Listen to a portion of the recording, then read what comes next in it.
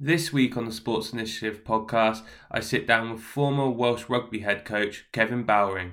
Now a nationally known coach developer, Kevin discusses the importance of a critical thinking partner, as well as principles in creating positive learning environments. This podcast was also recorded over the internet, so may sound a little different to normal. I hope you enjoy.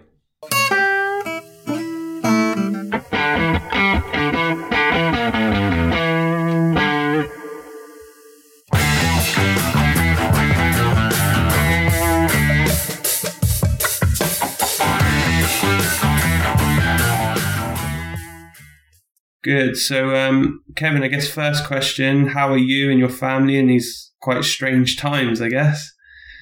We're surviving. I think I've done as much DIY gardening. I think I've exhausted the list that my wife seems to produce an endless list, really, but I've tried to exhaust it. Got into a little bit of routine with some learning on various podcasts and webinars. Catching up with some coaches remotely, which is terrific, and going for long walks in between. And it's a bit too much like retirement. I think we're ready to get back and watch and work with coaches again. I am really. Yeah, I think everyone's a bit bored of it now, so fingers crossed we can get some sort of activity moving forward. Firstly, I appreciate you doing this. Obviously, Nathan was very complimentary, who's obviously been on the podcast. Has been very complimentary in some of the work you've done with him. Just for those people who kind of don't know your background, etc., could you explain kind of what you do at the moment, how you've got to that point?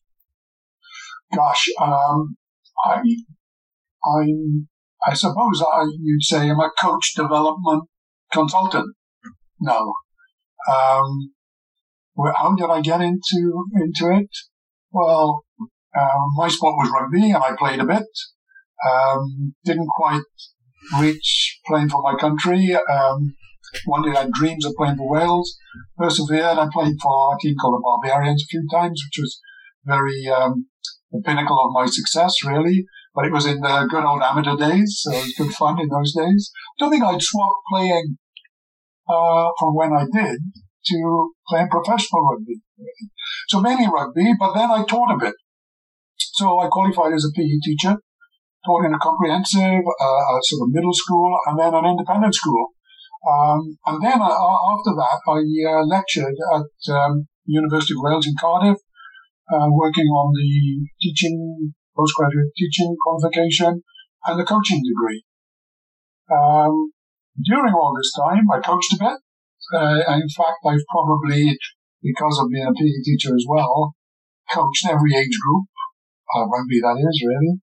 And every level, up to actually becoming Welsh national coach in 1995 to 1998, where I was in charge of the Welsh national team. After that, I did a bit of coach development. I got actually employed by the English Rugby Union, a Welshman working for the English Rugby Union. And I was employed as the head of elite coach development. And I did that for 14 and a half, nearly 15 years until I retired in 2016. The purpose was to stimulate the ongoing learning and support the development of coaches in the professional game of rugby in England at that time. Since retiring, I probably haven't stopped. You can't stop doing coach development, mentoring, being supporting and challenging coaches that so many I've worked with in the Premiership, in England Rugby, in Wales. So I still do some now part-time coach development back at the RFU and with the Welsh Rugby Union back home, which is great. A little bit on the ECAS football program, and also on the EHOC program as well. I do some I'm a coaching mentor on that. Learned a lot and realized how much more there is to learn. So I'm happy to share any learning and experiences. I'm not saying my way is the right way, the wrong way, the only way, I'm just happy to share it as it works for me, or it's what I believe in. I guess, obviously, as we said there, you kind of met Nathan on the ECAS, and I know you've come through and deal with a lot of people in that. And as you've mentioned there, your knowledge is pretty extensive and experience is pretty extensive. I guess the question for you to start off with is, when you meet a coach or a mentee or whatever you want to call them on day one, what do you look for? What's that opening conversation? What are you trying to gain from that? I think you've got to build rapport. You've got to connect. You've got to build rapport. You have to build trust, actually. I think trust is the key. I don't like the word mentor. A mentor to me implies an adult-to-child relationship. It's almost somewhere who's got grey hair, lots of experience, been around the block, and is passing on his knowledge to someone else. I don't see it as passing on knowledge or filling a bucket full of knowledge. I see it as an adult-to-adult relationship that will support and challenge through being trusted, because my only agenda is to help the coach be the best he possibly can be. And if you've got that, I would call thinking partnership, thinking friend relationship, then it becomes an adult-to-adult relationship. Lots of questions which I may offer. Sometimes I would say, would you like me to give my opinion? So I'll ask permission, then I can give my opinion both barrels, but I've been given permission for it. But the idea is to make coaches think, help them think out loud, so that they come up with solutions to their problems, because they're responsible and accountable for them, not me. But I need to help them gain clarity and confidence that that's the best approach for them to solve a problem. So I quite like the term critical thinking friend, critical thinking partner, and in that early relationship, it's building that rapport, that connection, that trust with. And how would you look to do that? I'm interested in them as people, as well as coaches. I want to know about their values, their influences, who's influenced them and why, what they believe in, why they coach the way they do, why they coach the way they do. I'm interested in them as people, what their goals and aspirations might be. So I'm trying to connect that way. And then in terms of like people coaching the way they do or the reason why they coach, are there common traits that kind of go along a lot of coaches, or is it very individualized? I think it is individualized. I think there are some common factors, and I think, I didn't achieve my ambition of playing for Wales, but I coached Wales. When you adapt your goals in life sometimes, you redirect, you persevere, and you start to achieve something that you can be proud of. And actually, I suppose all my life I've been involved in, as a coach, as a teacher, lecturer, a coach developer, it's involved in people development. It happens to be in sport, which is our passion, of course, so that helped. But I suppose it's about people development. And if there is a common factor, there is such pleasure and satisfaction in helping people achieve their goals and ambitions. And then for you, obviously, you mentioned there you'll kind of ask questions to prod or pry or get them thinking. What type of questions might those be to get people kind of critically thinking on their own or thinking out loud so they can critically think?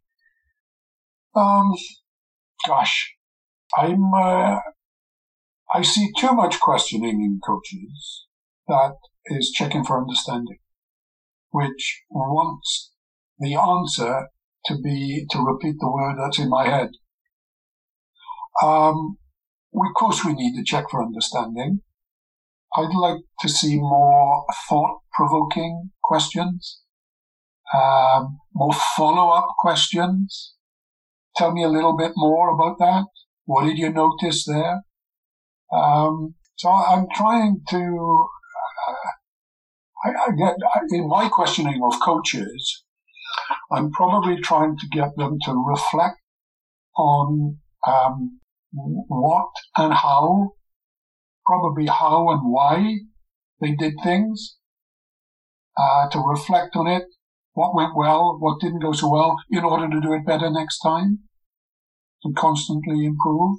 So I think reflection on action only drives improved performance in the future, to improve how we do things. Questioning is a key skill of a coach, developer, a thinking partner, a mentor even.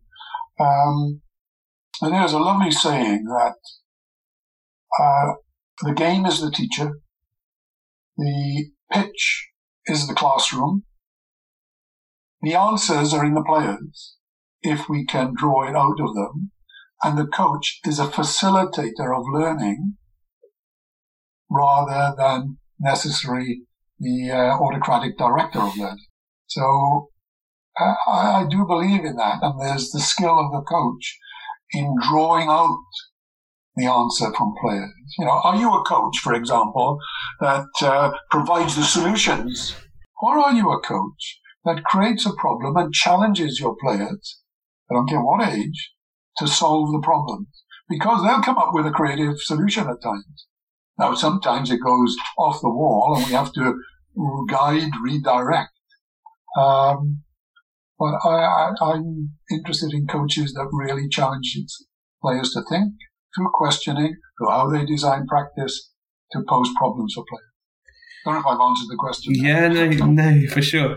What you're hinting to there as well is having a real level of self-awareness and kind of honesty as well. So how big a factor is that in a coach's journey, and how important is that for a coach or equally for an athlete?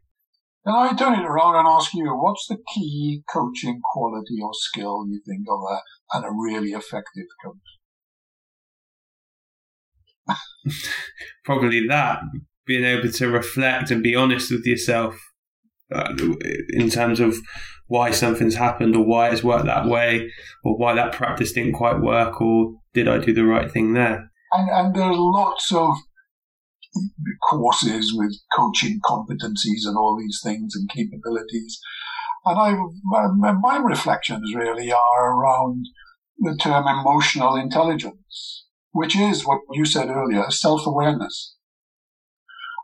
It's awareness of your impact in the moment on a young player, a team, and so on. It's I call it self-coaching. Goldman, in his emotional intelligence book, would talk about self-management. I call it self-coaching. Can you coach yourself to control your emotions?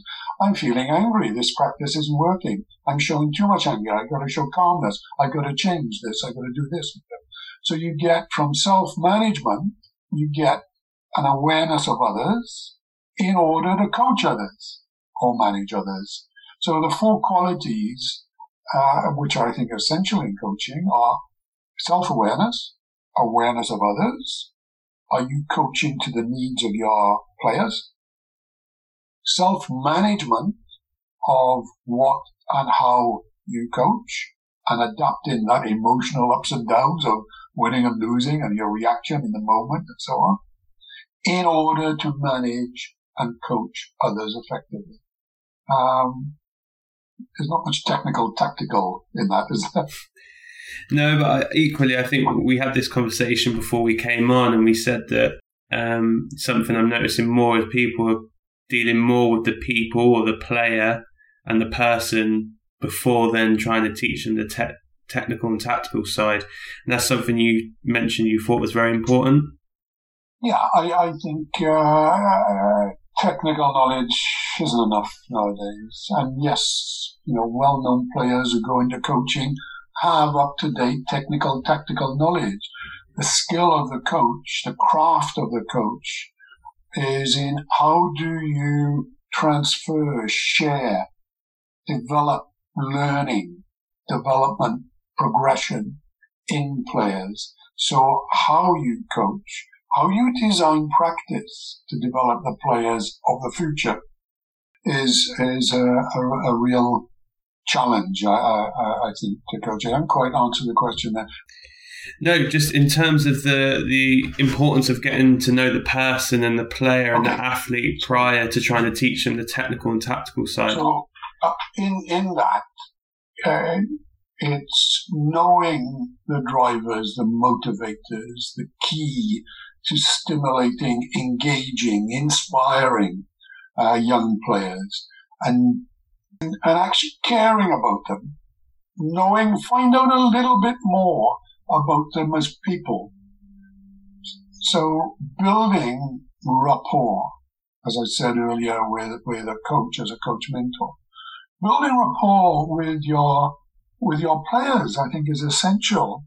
And I would say teachers, children in schools respond to teachers who care about young people, who care about the development of each individual, who care about their subject, are passionate, enthusiastic about their subject. And equally, I think players respond to coaches who care about them as players, care about their aims, goals, aspirations, care about them as people, are passionate, enthusiastic, are inspiring about the qualities, the fun, the enjoyment, the achievement in their game, So you've got to build a connection, first of all. You've got to grab their attention before you can achieve anything. So I guess something that really interests me around this area, which you would have a lot more experience in than myself, obviously there'll be times you're working with coaches or that maybe don't hold the same values or don't technically or tactically go about their business in a way that you necessarily would. How do you avoid kind of having conflict or having confirmation bias around that area? Yeah, look, I think healthy disagreement is creative. It drives creativity. So I don't believe in cloning coaches. I don't believe we should all coach the same way. I love the diversity, the uniqueness of a coach. I would, it's not tick box coaching that qualifications and coach awards may look at times. Of course, coaching qualifications are important, but they're not the be-all and end-all. Doing it, reflecting on it, doing it better next time is a key skill. So that reflective practice is really important. And so, obviously, I know, having kind of researched you a little bit and spoken to some other individuals, you've worked with some very well-known and very successful coaches. Two in particular, you've got Stuart Lancaster and Toby Booth. In terms of those coaches who are at the top level, is there anything that you think they're consistently very good at, or something that you've noticed actually the coaches who are very successful all share this common trait? I think there is a growth mindset. I think it's is the phrase for it. But it's that hunger for learning, that continuous drive to improve, develop, not being satisfied with what and how we do things in one moment. It's continually striving to do it better and looking for new ways. So there's almost a constant renewal and a hunger for learning with these coaches. And Stuart Lancaster is a great example of that. Toby Booth is a great example of coaches who are continually hungry to develop, to learn, and progress their coaching. Not satisfied with the success that they've got. It's actually constantly striving for even more excellence, higher standards, more effectiveness. And I think that is Eddie Jones of England Rugby is a great challenger of his coaches to be the best they can be, to do things differently, to keep pushing the boundaries. to get outside your comfort zone. Now, I also think coaches only give a certain amount of time for their own development. You know, the professional game, lose on Saturday. You can't go to the conference on learning, you know, a CPD conference on Wednesday or whatever. But actually, you've got to put enough time to stimulate your ongoing learning. Here's a lovely phrase I came across the other day. Novice coaches go on courses. Intermediate coaches go on conferences. But high-performance expert coaches drink coffee. In other words, they take a bit of responsibility for their own learning, and if you can have a one-on-one chat with someone who you think would help you develop your own coaching and help you be even better, and you can create that connection, and often my job in coach development was signposting people to where they may meet someone, talk to someone, connect with someone, because you learn more that way. You know, you learn more from that one-on-one conversation. And what you're doing is great because you're sharing our conversation with a lot more people. So hopefully it'll, you know, spread some messages and hopefully add to their learning. Most of what we say is confirmation of why you guys are good. You know, some of it you may dismiss and say wouldn't work for me. But hopefully there's a little bit of, golden nuggets of which will make you a better coach and help you that you can add to your coaching armory. Because I believe in share and grow. But I will qualify it that I'm not an academic. I'm not a theorist. I'm a practitioner. I like the theory behind good coaching practice. So I like to know a little bit about that. But I believe in the practicality of coaching and applying that. That's what I believe. And I guess what you've mentioned there is quite interesting. It's practically, it can be difficult for those top level coaches to go and source additional CPD or additional understanding and whatnot. And you mentioned that you tried to signpost people. So if we took someone like Toby, for example, who's worked obviously in the professional rugby for a number of years now, what type of areas would you try and signpost a coach to, or what type of people would you try and signpost him to go and gain that knowledge? Well, it depends on his needs. You know, I know there's needs and wants, and we've got to balance that on someone's learning journey. This is someone, you know, at the top of the professional game. I think there it's let's think out loud. So I might say, Toby, what are the issues that you're wrestling with at the moment? You know, what's the thinking in your head? Let's think out loud. Think out loud with me. And I might ask enough questions to get some clarity to get him to move and help solve the problem. Because often, at that level, we may be stuck with a problem, and it's good to talk it over with someone. Non-judgmental, someone you trust. As I said earlier, perhaps a thinking partner, someone who's in your network of support. May not be just one person. Yeah, I'm sure Toby, there are a number of people that he will go to think out loud, to create action, movement when you're wrestling with something. And then, I guess, kind of linking into that, in terms of like coaching teams or having a group of coaches, do you think that that's important that you can have a close-knit group that are able to challenge and think out loud and express their feelings? Yeah, look, Michael, one of our problems is we can't create longevity in a coaching group. The changeover is so fast, so great, because of results, we know that, that we can't create enough trust, enough connection, alignment, enough diversity to be able to have healthy disagreement, but all pull in the same direction for the same team goals. So in rugby, one might say that Saracens, despite their financial mismanagement, have longevity as a coaching group, as a management team. Exeter in rugby is the same. And that longevity creates trust. They have Barneys in the coaching room. They really disagree, but they're all aligned in the same direction, fighting for the same goal for the team, and they trust each other enough to know that it's not personal when you disagree. It's just to be better. It's just to grow. Now, did Ferguson create that over a long period of time? Did Wenger create it? He certainly changed their assistant coaches every so often, which was a renewal, which helped him have longevity, perhaps, which is a good way of doing it as well.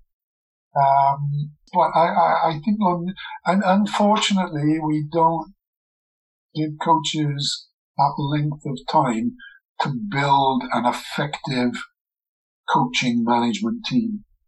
Okay, so I guess I've got two questions around that. And the first one is, I think I recently heard a quote from Eddie Jones, who I think started a podcast as well, and he mentioned that if he's in a coaches meeting and someone suggests an idea and everyone agrees with it, it's not a good idea, which is quite interesting.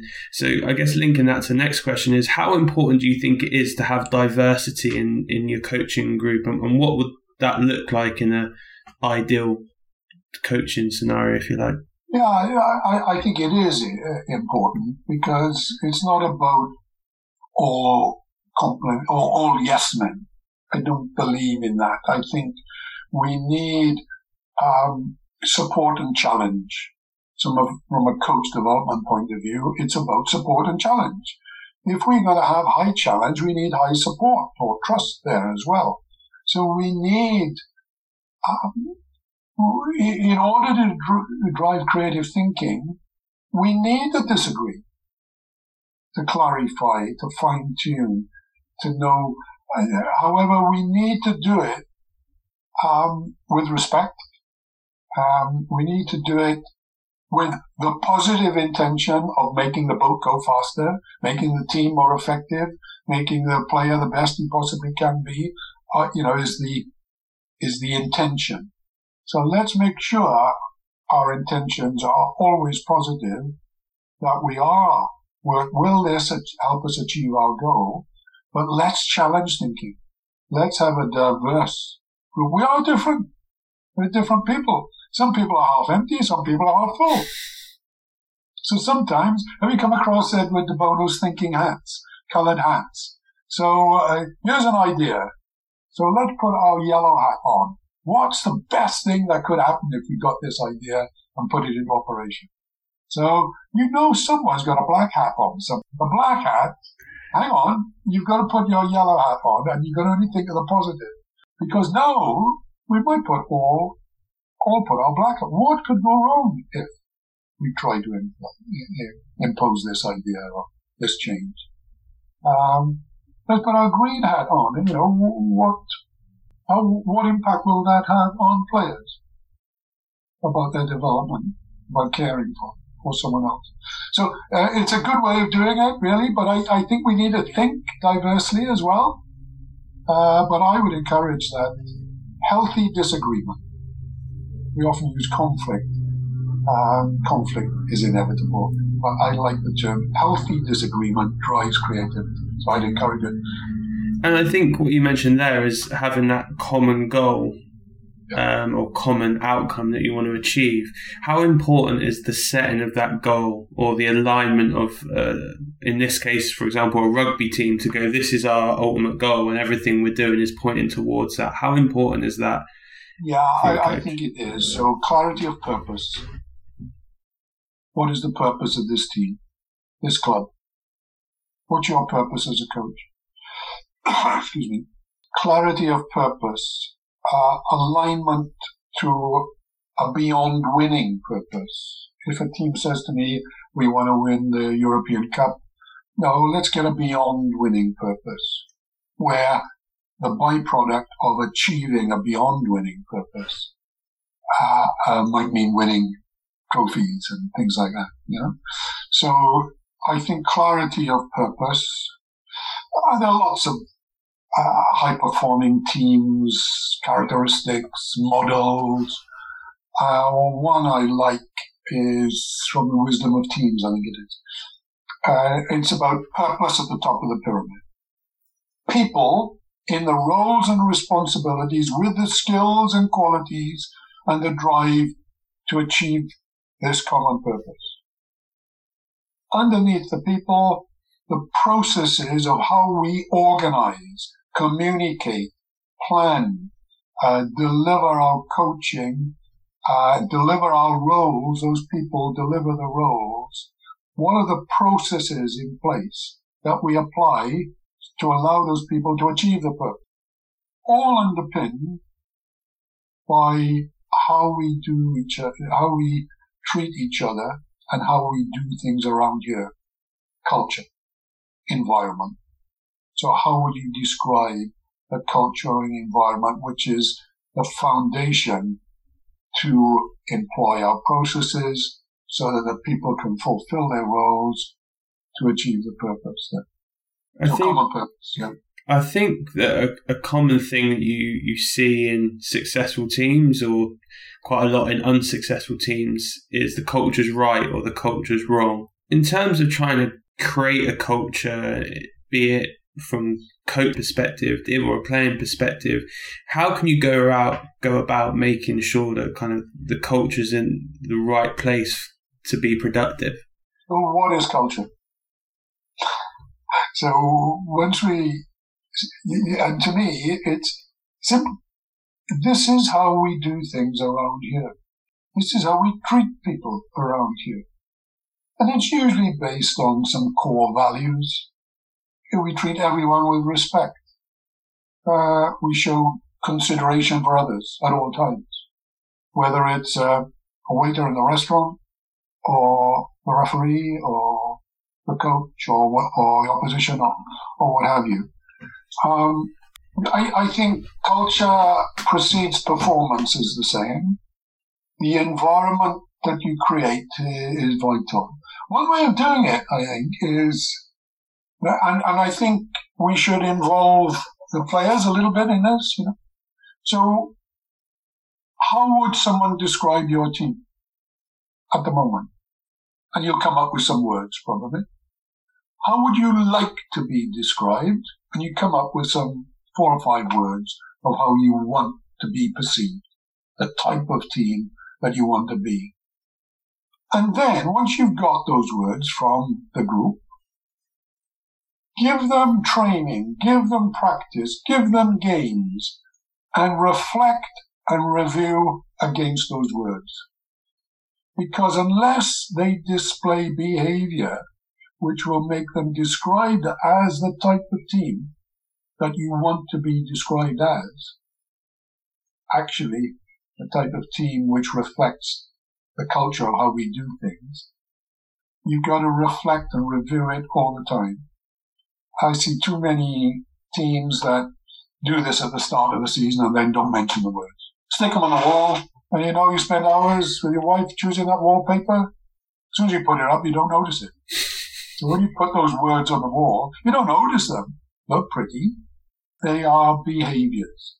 So culture is a reflection of how we behave around here. And it is vital, I think, to have some clarity, consistency, celebrate it when you see it, praise it as often as you can when you see your players, your teams reflect those qualities. Challenge people when you don't see it, which is uncomfortable to. And once you get an environment where the players start doing that themselves, even better than just the coach doing it.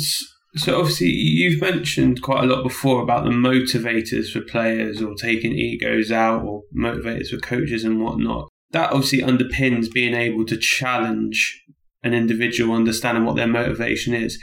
But how might you go about that? So say, for example, you've got a player who's consistently late for team meetings, which is quite a common one that I'd imagine happens up and down the countries. How might you go about in a constructive way challenging that behaviour so that the group and individuals understand that that's important to our culture? I think a coaching technique is reward and consequence. We reward the behaviour we want. And the consequence of not showing that is often in selection. That's a consequence. I don't necessarily mean punishment here. Right? It's a lack of respect if someone is turning up late. It's a lack of respect to your fellow players who've been there 10 minutes early. So, if respect is a core value, we've got to show that. And that may be reflected in turning up 5 minutes early. Now, sometimes problems occur. I'm late. Why are you late? Fine, punished, or whatever it is. I was actually in a car crash. And my wife was taken to hospital or whatever. So, there is, there's a time to be black and white, but there's also a reason. Yeah. Sometimes. So, but I would reward and recognize all those for coming early. So the guy who's coming late, perhaps the best thing to do is say to everyone else, well done. Fantastic for getting here on time. How am I feeling when I've come in late? Left out. Well done, Di, Fred, whoever. You were here 20 minutes early, actually. What are you doing there? Oh, we were chatting about this and the other. Fantastic. Well done. You're making the point in a subtle way. It may be an embarrassing way as well, but there is a reward and consequence. And sometimes individually you might have to then go to the individual and say, look, this is showing a lack of respect. And your challenge is to be here 5 minutes before everybody else. I'm going to challenge you, see if you can meet the challenge. I don't know. It's you got to know. It depends on the person and so on. No, I like the idea of the challenge thing and saying I challenge you to do it, to see. Generally, particularly in performance sport, people like the challenge. That's why they're in it. So if you almost use it in that and their competitive flow, juices flowing.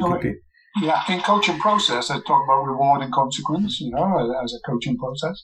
I love challenges, set challenges. Often, I might set a coach a challenge. You can't talk first in the huddle. You can only coach through questions.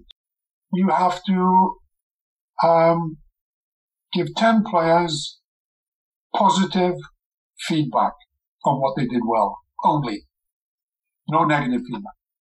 Now, I'm not saying doing it all the time, but there's a great coaching challenges out there.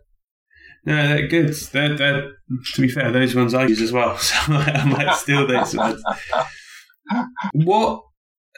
So obviously, I think for coaches, particularly maybe with the younger players, your foundation phase and youth phase, it's easy to get into a comfortable thing where you do talk first and you talk to them and don't involve them in that environment. So kind of looking at that, almost a challenge to be uncomfortable as a coach.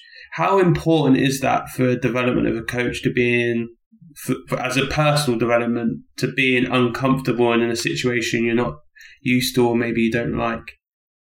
Yeah, and I suppose we're all comfortable in the comfortable, within our comfort zone, One of the coaches I worked with once drew a diagram of a ring of fire, and that was his zone of comfort.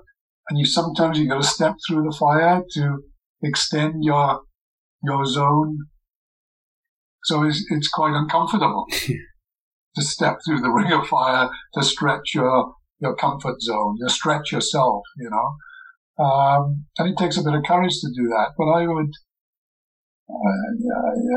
I think we need to be more comfortable in the uncomfortable is the phrase, I suppose. Look, it's, what do they call it? The VUCA world, volatile, uncertain, chaotic, ambiguous world of professional sport, of life, of business. It is chaotic. It is ambiguous. It is uncertain, volatile. So let's deal with it in the moment. Sometimes we've got to laugh in the face of adversity, go back to process, and then say, right, here we go, fellas. Let's have a go at this. I'm reminded, I don't know why, I'm reminded of Steve Peters, the British cyclist psychologist, who talks about 3 rules of life. And the first rule of life is life's not fair. Correct. Get on with it.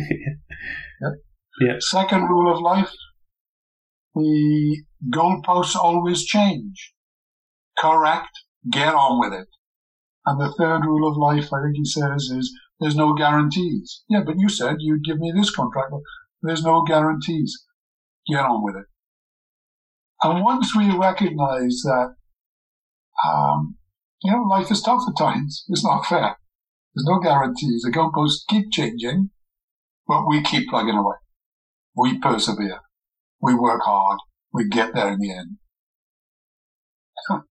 No, it's never a truer word spoken as well, particularly with times at the moment where the goalposts do keep changing and no one knows where they're coming or going. I guess something that I'm interested in discussing with you is the differences between performance level coaching and kind of at the top end to development level coaching, and how coaches need to change the way that they act and the way they are in between those two pathways. You just talk a little bit around that, because obviously there is different pressures and different triggers and all that type of stuff, but it's quite different in the way that coaches work. Yeah, it is, isn't it? The performance coach, that premier manager who's under massive pressure, where managerial changes.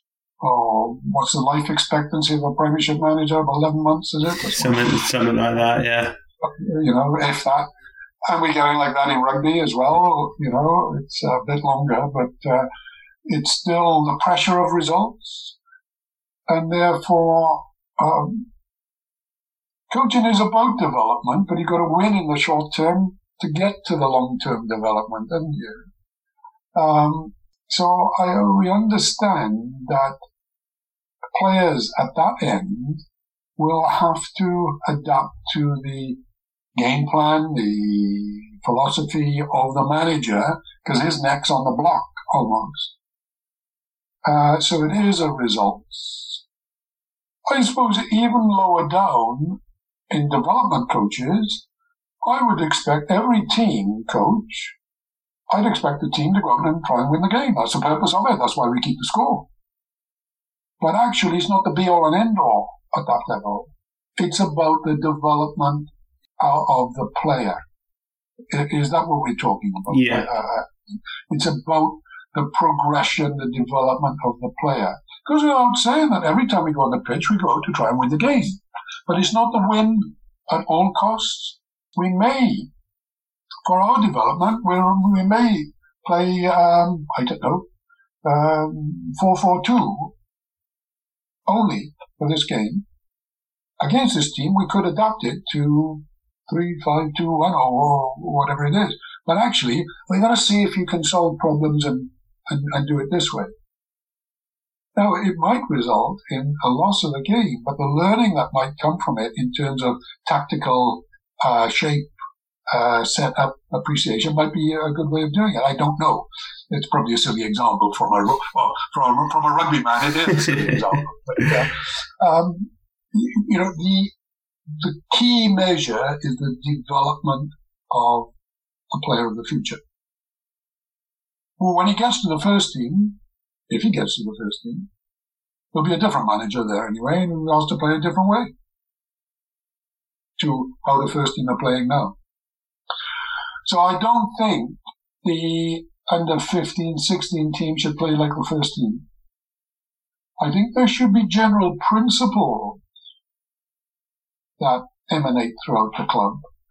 But tactically, I don't. We want to develop players of the future. A few years ago, our National Academy rugby coaches, we got together and said, what does a player of the future look like? And faster, technically, tactically aware, physically strong. All of those are almost a given. And what we came up with was we actually wanted players of the future, world-class players, to be responsible, self-aware, self-organized, adaptable decision makers. Because with technical, physical skill, with that, they would make such good decisions on the pitch and be able to execute them. They would be terrific players. They would be players of the future. So how do you coach for responsibility? How do you raise awareness? How do you allow players to lead themselves, self-organize, organize themselves on the pitch, make decisions on the pitch? Because you've only got half time or before the game to influence that as a coach. You know? How do we coach players to be adaptable and creative in solving problems on the pitch and not having to wait for the coach until half time? Because if we can, they'd be terrific players there and then, wouldn't they? How do we develop decision-making and decision-makers rather than rehearse the decisions I want as a coach? Now, of course, we need to be coach-led at some times. What I'm interested in is if we are going to develop players who are top-class, responsible, self-aware, self-organized, adaptable decision-makers, then as coaches, we have to give responsibility. So note the verbs here. To give. How do you coach to give responsibility to players? How do you raise self-awareness of a player's strengths or work-ons? How do you raise their awareness and understanding in their teammates of their strengths and work-ons and the team strengths? So raising awareness. What do you do as a coach to raise awareness in players? Feedback, video feedback, going through a game, sort of things like this, you know? We've got to allow players to self-organize, to organize into teams, into practices, into grids, or what have you, not doing it for them all the time. We've got to allow them to organize themselves in how they prepare. Of course, we guide them, but prepare for performance. We've got to allow them to lead themselves, lead others, tune in others to what's needed at any moment in time. We've got to challenge players. So what is that challenge? We talked about challenge earlier, challenging coaches. But what would we do which would challenge players to be creative in solving problems in this practice? And sometimes they'll get it wrong and make mistakes. But they come up with some creative solutions as well, perhaps. Well, how do we develop decision makers and decision making if we tell them what we want all the time? If we make decisions for them. Don't think, just do as you're told. I used to coach like that as well. Actually, we want thinking players because they're dangerous. They really, think and solve problems and create problems for the opposition. And I think we do that as coaches. And again, the verb would be to manage the pressure of practice. The verbs of raising awareness, giving responsibility, allowing them to self-organize and lead, develop their decision, challenge their adaptability and creativity by managing, manipulating, designing practice to allow those skills, thinking skills, psychological skills, alongside the technical. And is there a coach you've worked with, either through questioning or through practice design, who's been exceptional in that area? As an approach, I mentioned Rusty and Fletch. John Fletcher was in charge of England under 18 for almost 10 years, I think. Russell Henshaw had coached England Sevens with Ben Ryan. He had coached England under 18 as an assistant coach, an inspirational coach. And they had another guy, Pete Walton. So they were working in the pathway, the England pathway, England rugby pathway, and they were really down the line in this approach. Don't get me wrong, I still think we need some technique practice, some breakout to practice technique, especially the higher up the performance ladder we go. But it's technique, not skill. Skill involves decision making and execution, and we have to coach them both together, connect them. I think the theme is perception action coupling. What's my decision? What's my judgment? What action do I need and can I execute it? But too much practice is done in isolation. We need to connect both of those. So England under-18s a few years ago, when they were in charge, were making good strides in that. They now run, they do some coach development with rugby, hockey, a whole host of sports, and have this, they call it the Magic Academy, which they run some terrific podcasts as well and interviews. So worth your guys having a listen in with them. And then I guess, is there a way that you would challenge coaches? So as a critical thinker, you'll stand pitch side or you'll go through a session plan or session design. Is there a way that you would challenge coaches to improve in this area? Yeah, and I think I would hopefully, through observation and then, over coffee after the session, get the coach to reflect on, my usual question is, what's the purpose? What was the purpose of the session? What was the purpose of that practice, that game, that drill? Did you achieve the purpose? What went well? What didn't go well? What would you do differently if you could do it again? I noticed that one player wasn't as engaged as the others. Did you notice that? Did you engage it? It's that conversation together rather than Fox this and you did this or what have you. I have done it. No, go on, carry on. Yeah, we've done that in coaching qualifications in the past, but I think it's a reflective conversation. Yeah. With the purpose to help him be even better next time. I would highlight strengths. Nathan engages with the players really well. I remember seeing him really connecting with the players really, really well. So let's celebrate their strengths. And let's try and highlight some areas to improve as well. But it would come through a reflective conversation. And then in terms of, sorry, I've forgotten what I was going to ask then. Oh, that was it.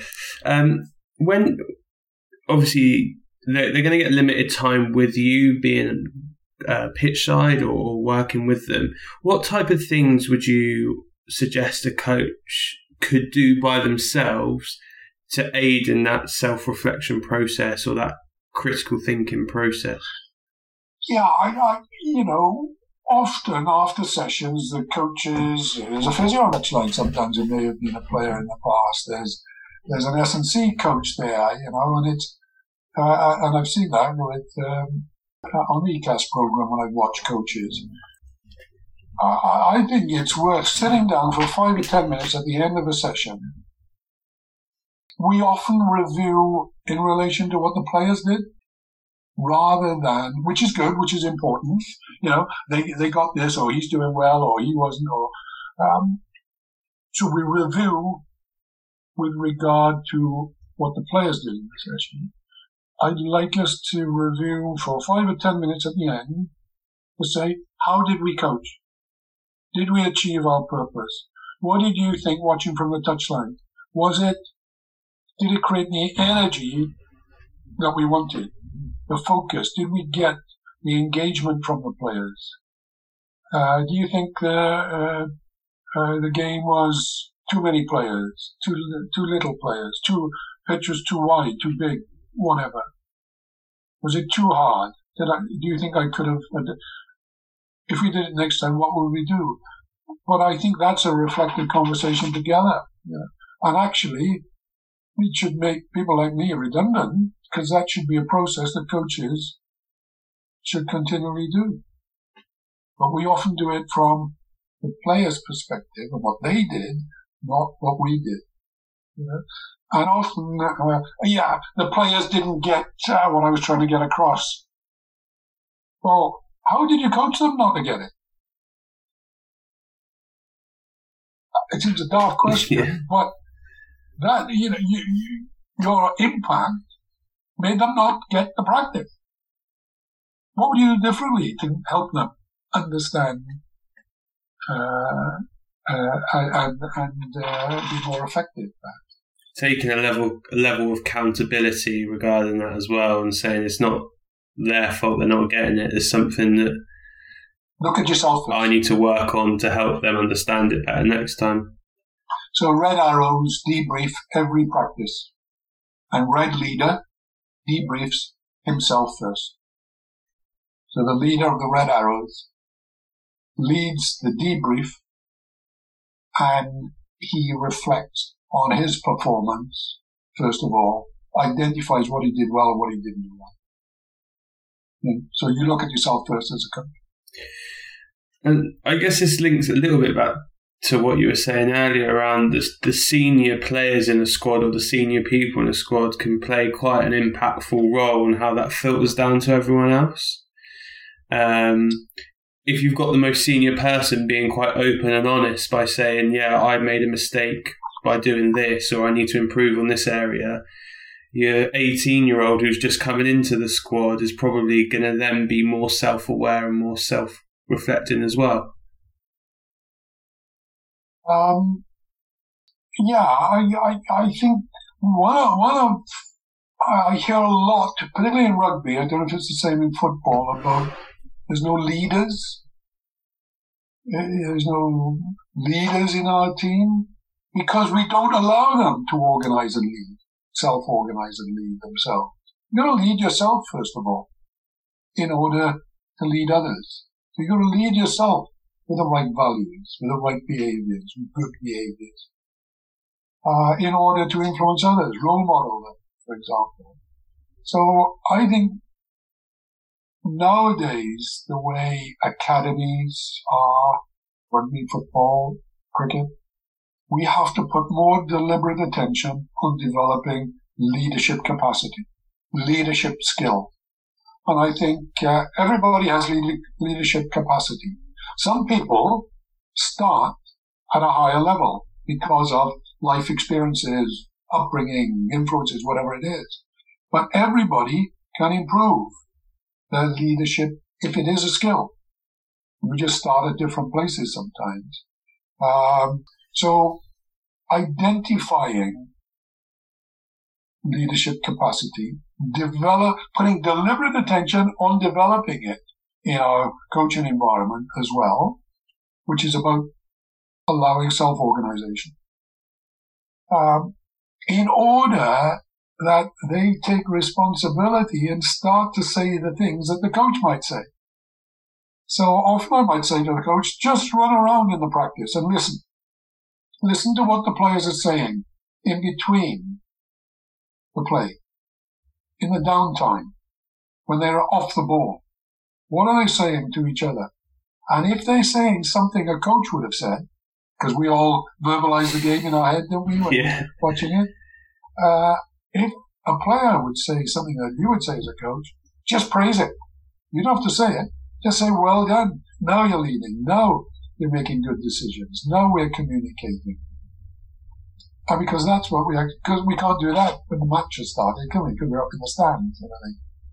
And we want them to be almost verbalizing what you're thinking in your head. So it almost comes down to that positive reinforcement you mentioned earlier, being positive with them on an action that you want to see. So if you see someone, organising your scrum or organising the back line to make sure you're not overloaded, you praise that so that then Timmy, who heard you praise it, might do it the next time. Exactly.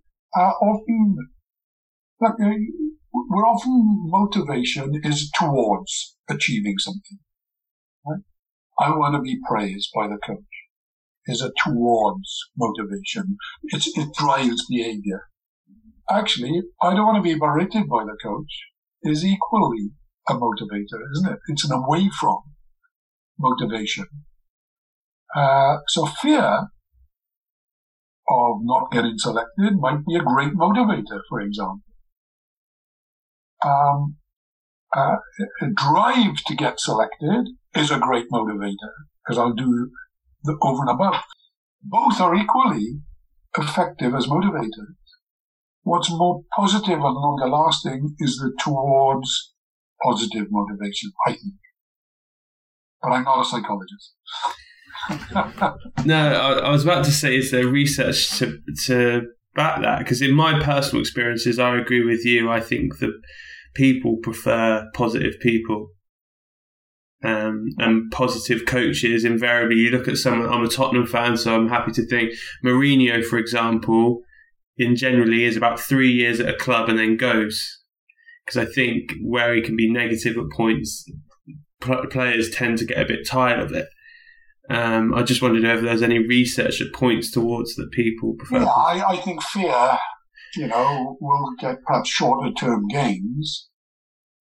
Fear of getting it wrong, fear of not selected, fear or whatever. Well, trust in the process, trust and a towards motivation is probably longer term success. I think, and I don't know, do I? And you would know, Alex Ferguson, the hairdryer, perception, he cared for his players. They trusted him to help them be the best they could be, I think, as players. I know David Beckham was scared stiff of him, but he also regarded him as a surrogate sort of parent. I think it's an interesting approach, really. Yeah. And then kind of rewinding a little bit, you've mentioned before that you've been quite fortunate to be able to work across a wide breadth of sports and work with coaches from different sports. What surprised you, or what did you learn kind of moving from a more traditional rugby focus, looking into your footballs, your hockeys, your crickets, all that type of stuff? I think skills are transferable, Michael. I think the skills of coaching are transferable. Of course, you get a certain amount of credibility through your tactical knowledge. You've got to have a certain amount of knowledge. But the transferable skills, how you communicate, how you build rapport, what's your emotional intelligence like in your awareness and your awareness of others in your coaching context, what's needed, how you manage others, which may need a kick up the backside or an arm around the shoulder, and differentiating that. So the skills of coaching process, coaching practice, of facilitating the learning and development of others are transferable, I would say. It's and sometimes it's great that you don't have much tactical knowledge on a sport, because you can ask the daftest but most obvious question, which really makes the player think, the coach think, because we assume too much often. So,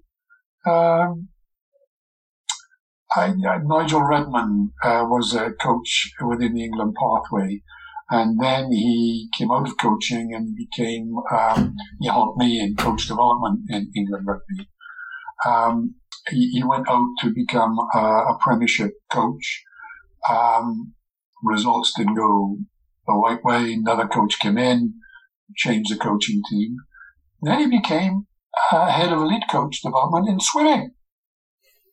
This is an ex-Bath, England, British Lion rugby player, terrific coach developer. I don't think he can swim. I don't know if he can swim or not. But he stimulated challenging swimming, Olympic swimming coaches to be the best they can be. And it's not through technical swimming knowledge, is it? It's those transferable skills about helping people be the best version of themselves. So it's people development as much as it is coach development. And obviously, you've learnt that in terms of the skills that are transferable from role to role. Looking back to your time, this is a while ago now with Wales and whatnot, and obviously it would have been a very, very proud time for you. Is there anything you wish you knew then that you'd learnt now from those types of sports? Yeah, I'm probably not as specific as that, but I've been asked the question, what you know now that you would like to have known then, and I suppose it comes back to people development. I wish I had coached the person first before the player in those days. It became player focused rather than people focused. So coach the person first and the player will flourish. Got to have all of those technical, physical skills as well. And that would be, so your point about knowing the player, differentiation between different players, what's the key to them, adapting to one player differently to the next, I think is an interesting learning for me looking back. I also reflect that in those early days, I created, I think, so much energy and passion and enthusiasm in my coaching that I think it waned, whether it was the need for more results. So certainly Wales under 21, it was so enjoyable with young men. They weren't kids. They were young men with a future straight in front of them still, playing for Wales under 21. Really emanating energy, enthusiasm, passion for the game. And I think it's sort of, whether the media and social media nowadays is even far worse than that, but every decision is scrutinized. Every member of the Welsh public is a Welsh selector, remember, Sunday morning. It probably wears at your energy and your enthusiasm. So coaching is about giving energy. I think coaching is about giving energy. And actually, the duration of the football season at that top end, the rugby, it's relentless, the number of games. Who's looking after the health and welfare of coaches as well? Because to give so much can be draining. I guess that a little bit links back to needing a strong team around you and being there for a period of time, so you can at times take that step back and knowing that your coaching team is still going to carry on your message and philosophies and stuff, because you can't see everything all the time and you can't be there all the time. Yeah, and I don't think anybody's indispensable. We like to think we are sometimes, and I think we all live lives of quiet desperation. So we need people around us. We need support. People need some kind of recognition, reward. Do we say well done enough to people? Do we praise? There's a challenge. Next time you go into the academy, say well done to 10 different people. Because we all want to be recognized for doing a good job. It's not necessarily more money. We'd all love more money. But sometimes reward and recognition by saying, "Oh, well done. That was a good job," is satisfying enough, but we don't say it enough. Huh? Yeah. Simple but effective. The other thing I'd say is, on the other side of that, when someone says, "Can you help me?" people respond. They step up. So it's not a sign of weakness to say, can you help me? Showing vulnerability and saying, please, can you help me with this? People will step up. It's amazing. So sometimes we're going to say, and that's that more collaborative co-coaching, integrated coaching, interdisciplinary, whatever they call it nowadays. I think old coaching is in silos, particularly in my game. Line-out coach, scrum coach, backs coach, defense coach, kicking coach, throwing coach. It's quite a skill to pull all of that together if we're delivering in silos. New coaching is coaching both sides of the ball at the same time. Now, your game is such a transition game, you've got to coach transition because it happens so quickly, doesn't it? Yeah, and so often. Yeah. You know? So, while you may have specialist goalkeeper, I'm not sure about other specialists. You know, I'm working with someone who wants to be a specialist striker coach, but it's integrated as a part of the team. So that's not just working one-on-one. How do you integrate it to the part of the team? So co-coaching and integrated coaching and how we plan and design that to utilize all the coaching resource in one practice rather than what I see a lot, one coach leading the practice, two other coaches, three coaches on the side, arms folded, shaking their head, wouldn't do it that way, you know, whispering, what have you. Get on the pitch. You look at the defense and just nudge and prompt.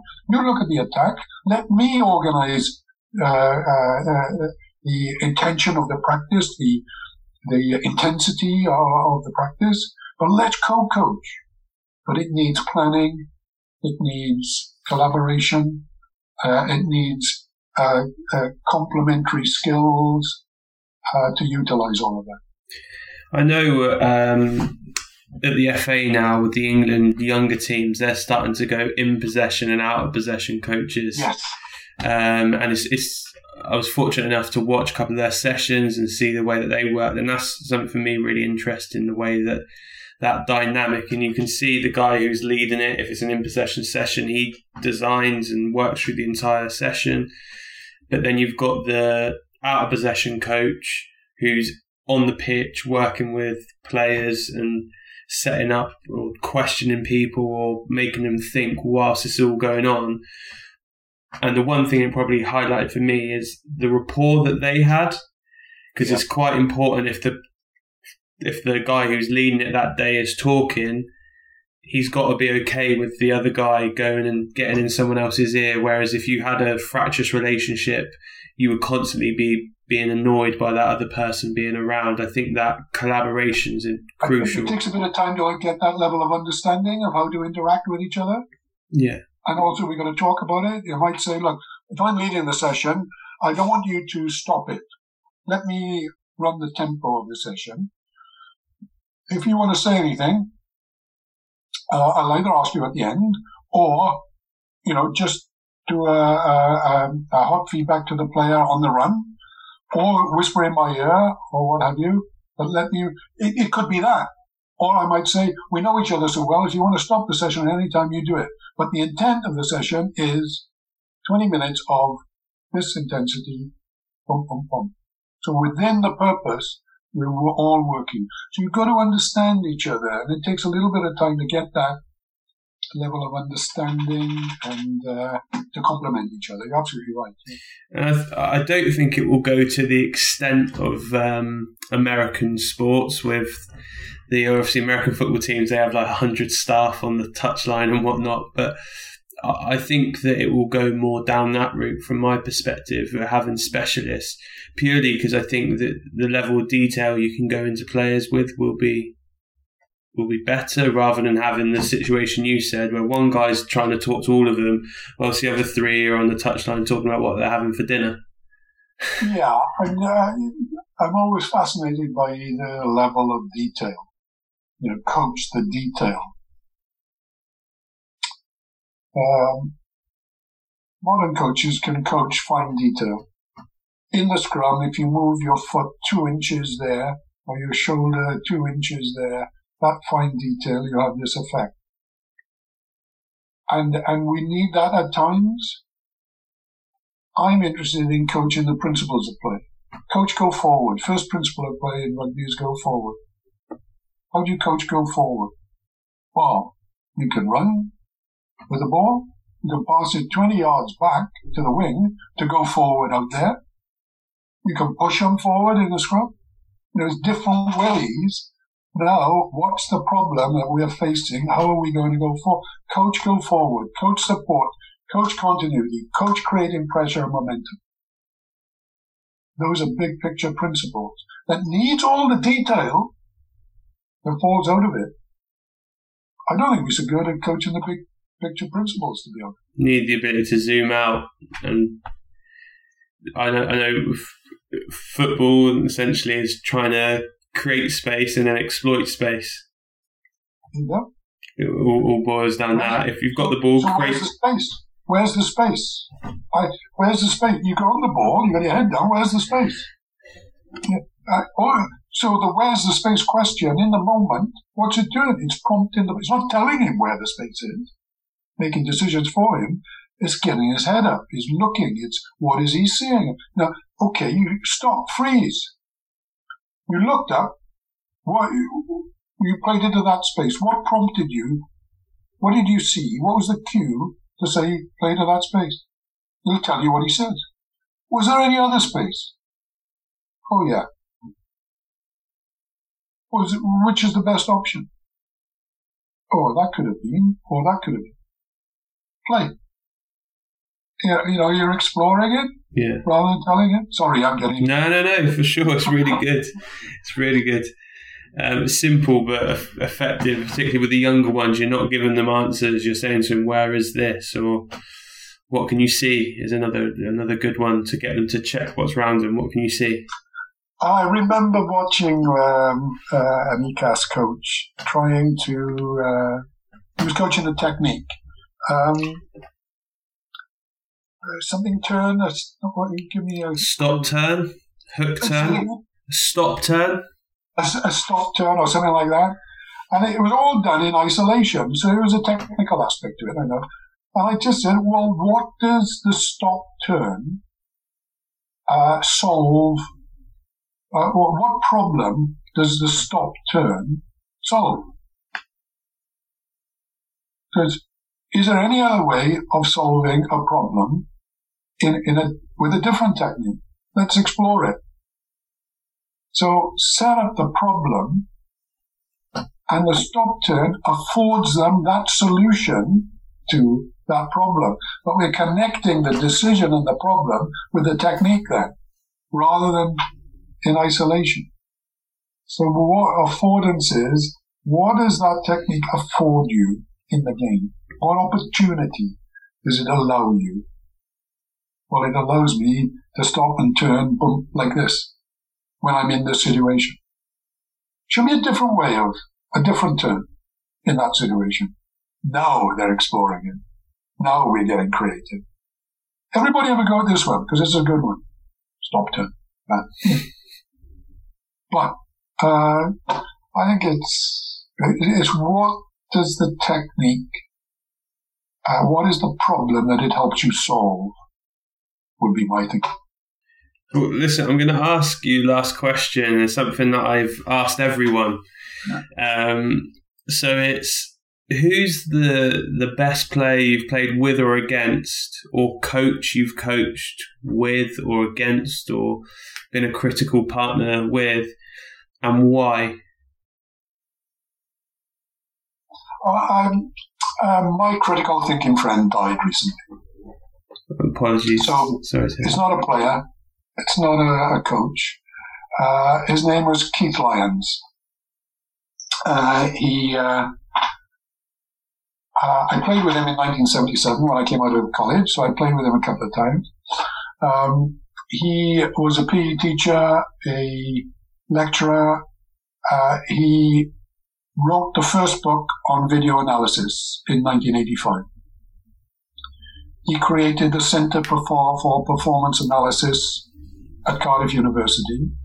He became the analyst to the Welsh Rugby Union and worked to help me all my coaching life, really.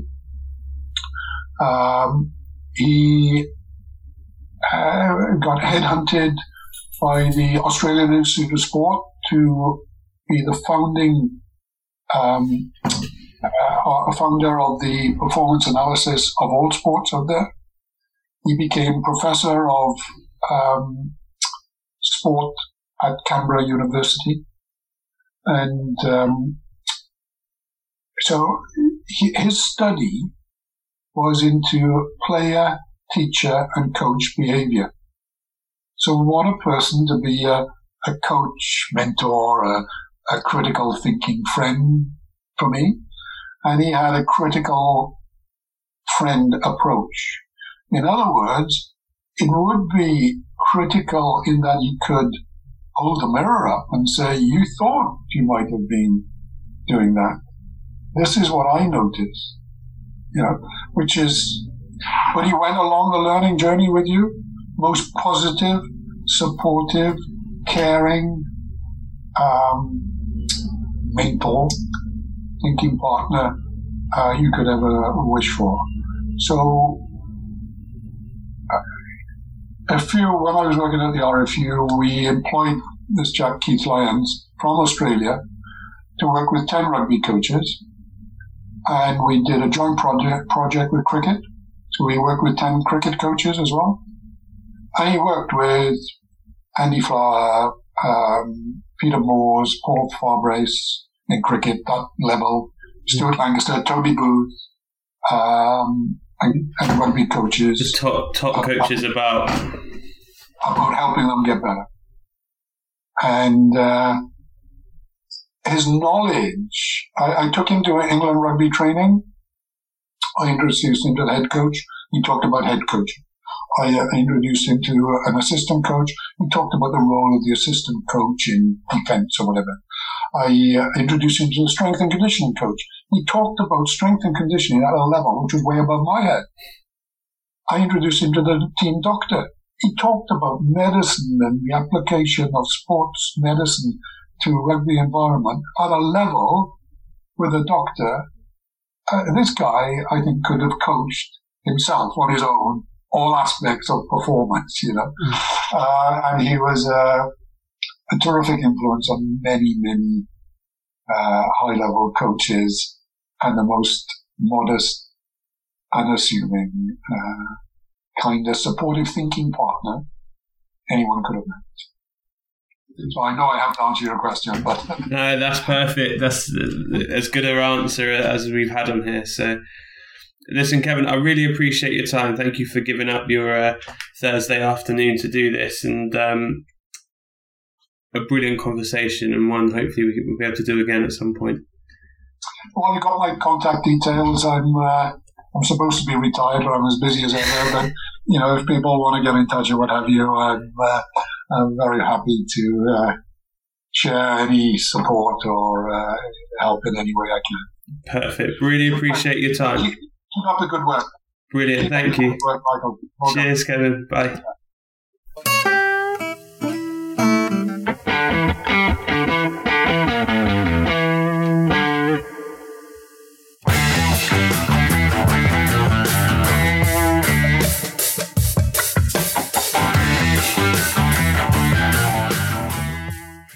Thanks for listening to the Sports Initiative podcast with me, Michael Wright. Please remember to follow us on Twitter, Facebook and Instagram at the Sports Initiative Podcast, and share this podcast with friends and family. I'll see you next week.